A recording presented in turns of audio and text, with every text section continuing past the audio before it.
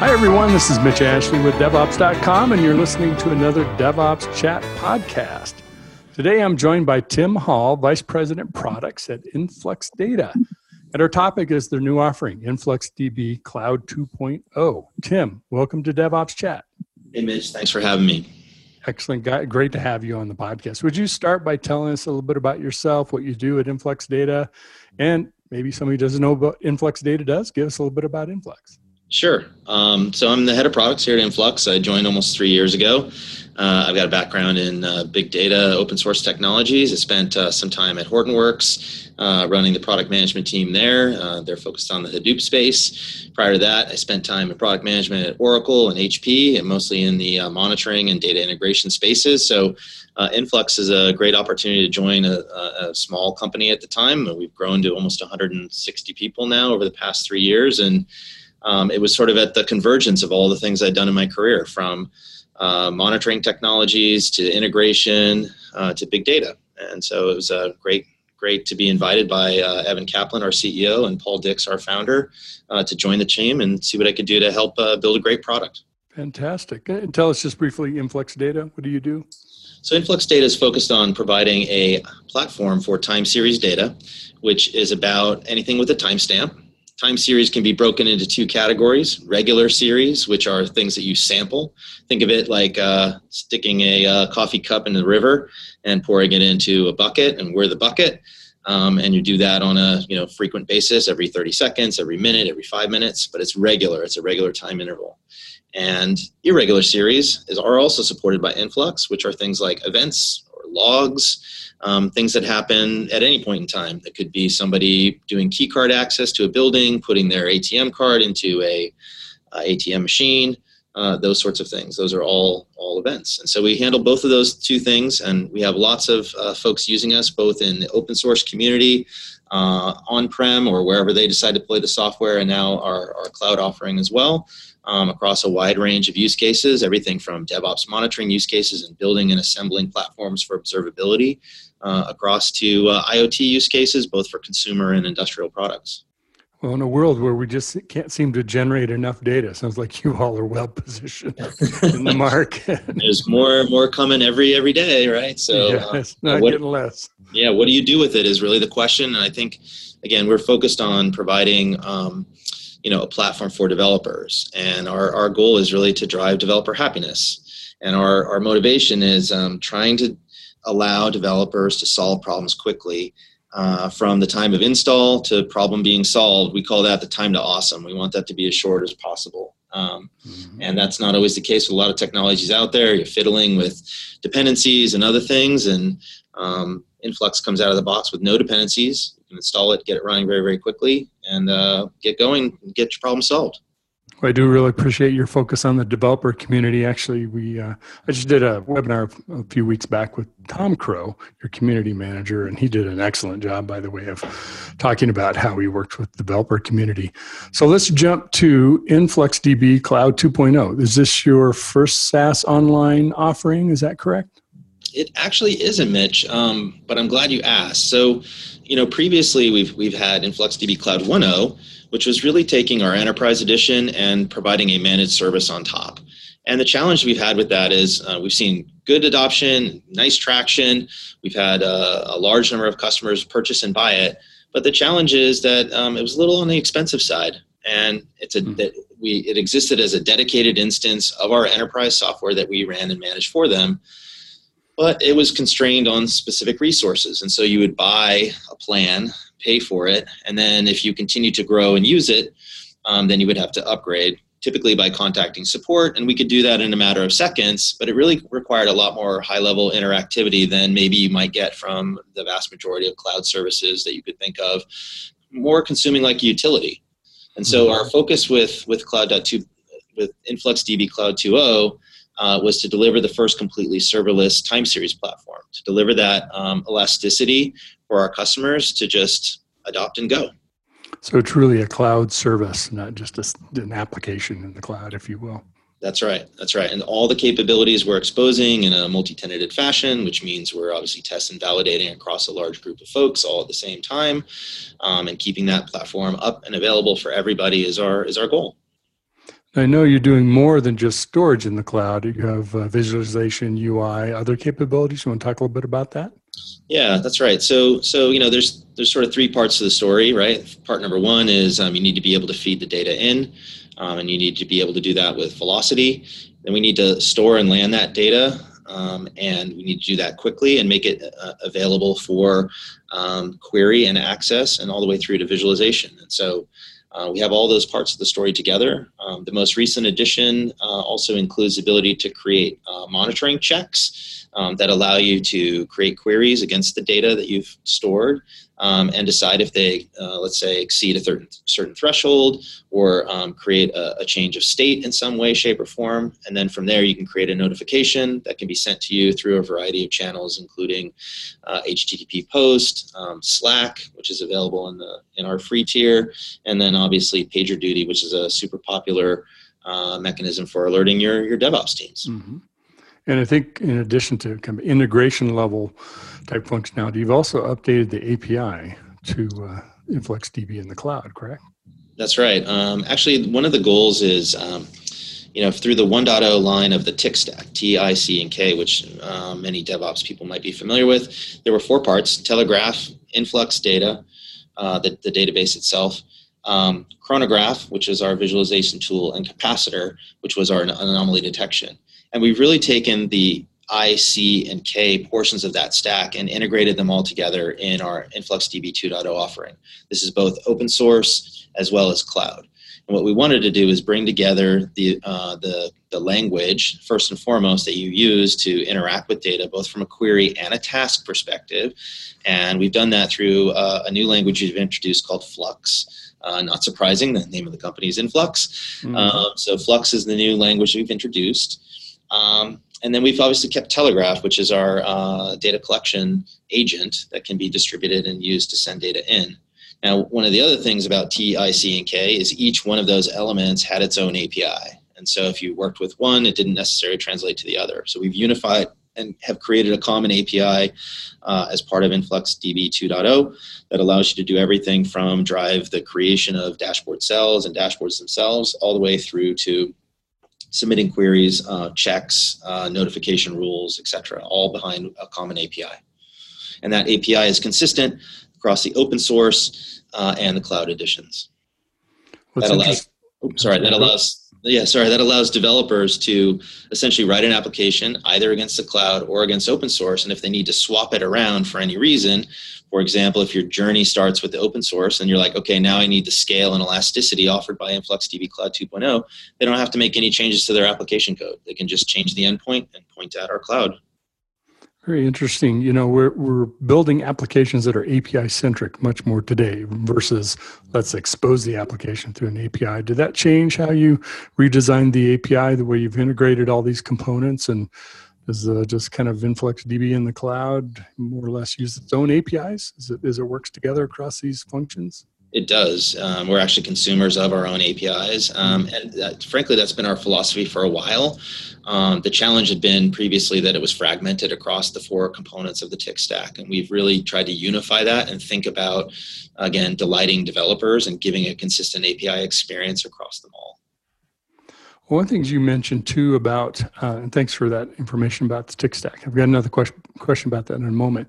But back to your 1.0 offering versus 2.0, have you changed kind of the pricing model, done anything to make that more accessible to either developers or enterprises? Yeah, completely. In InfluxDB Cloud 2.0, it's a completely usage-based pricing model. We're also starting developers off with a free tier. And so that free tier is rate limited, but you have access to most of the features and capabilities. We've obviously held off some of those things behind the paywall. But generally speaking, it's now all pay as you go. And we've got that pricing model published and up on the website, as well as in the documentation that describes exactly how much you pay for reads, writes, storage, and so on. And you only pay for what you use. And that's really the goal of providing that serverless offering. People want to use it as a utility, and compare and contrast with what we did with a managed service in the 1.0 line. They were paying for things they weren't using. Right? It was a fixed price offering, and So, that's why it looked a little more expensive. So I think now we're, a price optimized for developers to grow as they're successful. And one of the things that's probably in any developer's mind listening to this podcast is thinking about developers definitely don't like crippleware. So your focus around data retention limitations, rate, that kind of thing. I'm sure you've heard that from your developer community about how to properly construct a free tier offering that's still very usable to them. Yep.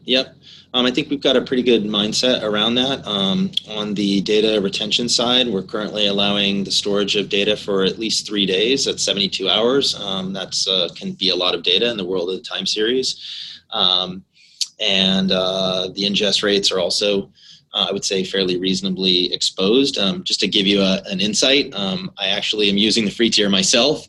I haven't, arm wrestled my product manager to give me access to all the features and capabilities. Although I suppose that's possible. But I wanted to see what I could do, and so one of the things I happened to do with my son recently is we built a gaming PC for him. And one of the most expensive components, there's two most expensive components in the machine are the graphics card and the CPU. Mm-hmm. Yep, I would have said the same thing. do the same project with my sons, but yes, that's right. And so one of the challenges, of course, is that I wanted to make sure that we installed the CPU correctly, and I was worried about it overheating. And so we've got a nice big heat sink on there, but I enabled the what's called the sensors plugin within Telegraph to basically give me access to the CPU temperature data. And I'm taking that and I'm actually sending it to Influx Cloud. And then what I'm doing is I've created a check to check on that temperature, and I've created warning and critical threshold levels. And then I send the notifications to myself in Slack. And so generally speaking, it's worked quite well, Mitch. But there's been an interesting side use case and benefit that I found, which is my son comes home and decides not to do his homework. Yep, I was just wondering. And so now I have a very uniquely tuned child monitoring service that allows me to recognize when he is gaming, when he should be doing his homework. And he still hasn't figured out how I'm doing it, so I'm definitely not sending him this podcast. You're too sneaky, Dad. Parental controls, and he doesn't even know it. Too funny. Well, I'd like to touch back on the TIC stack, because I know you've been, very active with providing open source software through the Telegraph and FlexDB chronograph capacitor. What's the plan then? You said you've kind of done a lot to the open source or to the code and built that into this cloud offering. What's the plan with the open source going forward? Yeah, thanks for asking. I mean, one of the core values of our company is that we are strong believers in open source. And as part of that, we've been working on the 2.0 offering for more than a year.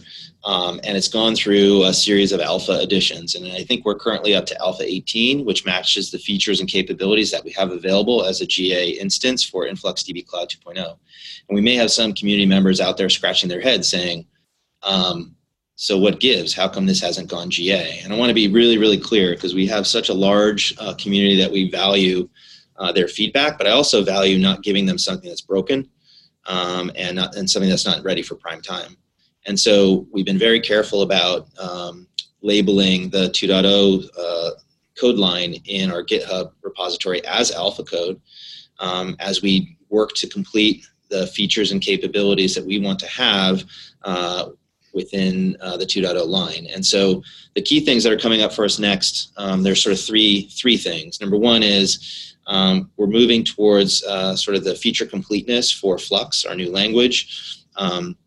We're learning a lot of things about running Flux within the cloud environment and getting feedback from community members on that. And there's probably a handful of things that we'd like to finish there before we're going to call that sort of release one of Flux. Second is we really need to create migration tooling.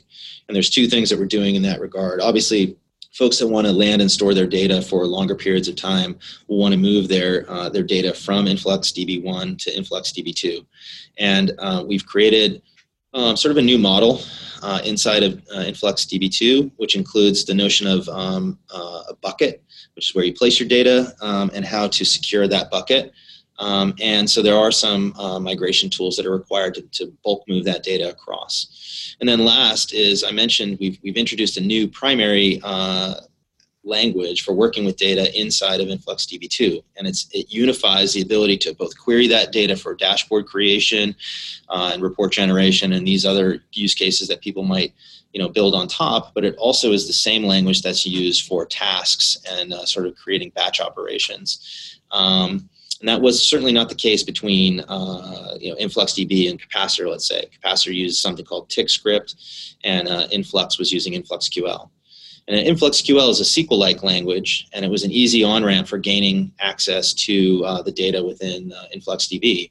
And we're certainly not abandoning that, but what we're doing is we're going to create the ability for you to use InfluxQL, but behind the scenes and on the fly, we will transpile that into something that's executable by the Flux engine, and then return the result sets to the customer. And this should allow for existing dashboards and queries just to work natively and seamlessly with InfluxDB 2.0 and obviously InfluxDB Cloud 2.0 when we offer it there. And when we reach that point, then we will declare beta, which means we'll have feature completeness, which include those migration tools, and then that's the time for the community really to start piling in and trying it out. And then we'll be focusing more on performance and sort of user experience changes between the beta declaration and when we declare 2.0 GA. But in the meantime, we'll continue to add features to the Cloud Edition. They will show up in the open source through our alpha cadence. But I would say that those three big things, the migration tooling, InfluxQL support, and just completing Flux as a generally available language in version 1 is where we're focused. Okay, very good. Well, certainly well thought out strategy, and you've done a lot of work that we'd look forward to seeing in the open source path as well. You mentioned buckets, reminding me to ask what types of clouds are you offering the Cloud 2.0 service in? Yeah, great question, Mitch. So currently we're available in AWS, and there's 2 regions we're available in. US West 2, which is up in Oregon, and we just started the beta process for Europe, which is available in Frankfurt, and that will it's currently using the same code, but we just haven't turned on the ability for folks in Europe to pay us yet. But we'll run that beta probably for 4 to 6 weeks in Europe before announcing GA there. In addition, we announced at Google Next earlier this year that we would be available on GCP. And so our intent is to continue to drive forward. Most likely that will appear in the US East region, just to sort of fill out a geographic strategy. But we're very excited about working with the team at Google. Some of my former colleagues from Oracle are now there, which is fun to reconnect with them. And we'll see that land hopefully by year end. And then we've been spending time with Azure and the Microsoft team. And so I would look for that in Europe in Q1. Okay, very good. I'm really tying back to your very beginning when you told us about your background. I'm really interested in what do you see the differences in the approach with Influx Data takes with developer community being such a focus for the company versus a more traditional database company like you worked at Oracle. Not that they don't have developer products, they do. But clearly this is center of the universe for you. What are some of the things that you've learned or maybe differences in the approach you're taking now? I'd say it's a mix, Mitch. Like there were definitely some things in the Oracle landscape that were powerful and can apply to the open source community. So for example, feature flag items. So don't ship a new version of the database with all your latest and greatest and coolest features turned on by default. That really prevents people from moving rapidly from older editions to newer editions. So we try to keep those things turned off and provide highlights to folks in release notes about how to activate them and turn them on. And it is a double-edged sword because people who are new that come in, you'd like them to use the latest and greatest and best technology. We do try to highlight that, but we also want people to move and eliminate that sort of long tail of support as quickly as possible. So a very smooth process, and this sort of came from Oracle, is feature flag those new things, definitely highlight it so they can take advantage, but let the developers, they're smart. They'll take advantage of those new features if you just tell them where they live and how to turn them on. Mm-hmm. On the flip side, on the community side, listen to the community feedback. And I would say that's one thing that's been top of mind, but if not totally obvious, is the motivation behind introducing Flux as a new query language was not done lightly, but it really is in response to all of the outstanding query related questions and issues that were opened by our community members. They could not move certain workloads. They couldn't do certain kinds of functions. They needed more flexibility with the language. And so Flux is the genesis of listening to all that feedback. Unfortunately, some of those issues have definitely stood out in the community for, now going on 2 or 3 years in some cases. And I finally feel like we're at the point where we can deliver on those requests from our community members. Oh, very good. I feel like we've covered a lot of ground on our podcast today, certainly giving our listeners a great feel for what's unique and new, and also how to get started with Cloud 2.0 InfluxDB. Imagine on your website, there's a pretty easy place to get started.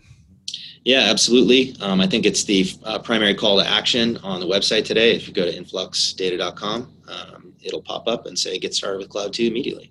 Also, you can get the open source by going to our downloads page, or you can find us on GitHub. Excellent. Well, Tim, I knew I would do that. Tim, thank you for being on the podcast today. You're welcome, Mitch. Okay, I owe you one. I'd like to thank my guest, Tim Hall, Vice President Products at Influx Data, for joining us today. And of course, thank you, our listeners, for joining us as well. This is Mitch Ashley with DevOps.com, and you've listened to another DevOps Chat podcast. Be careful out there.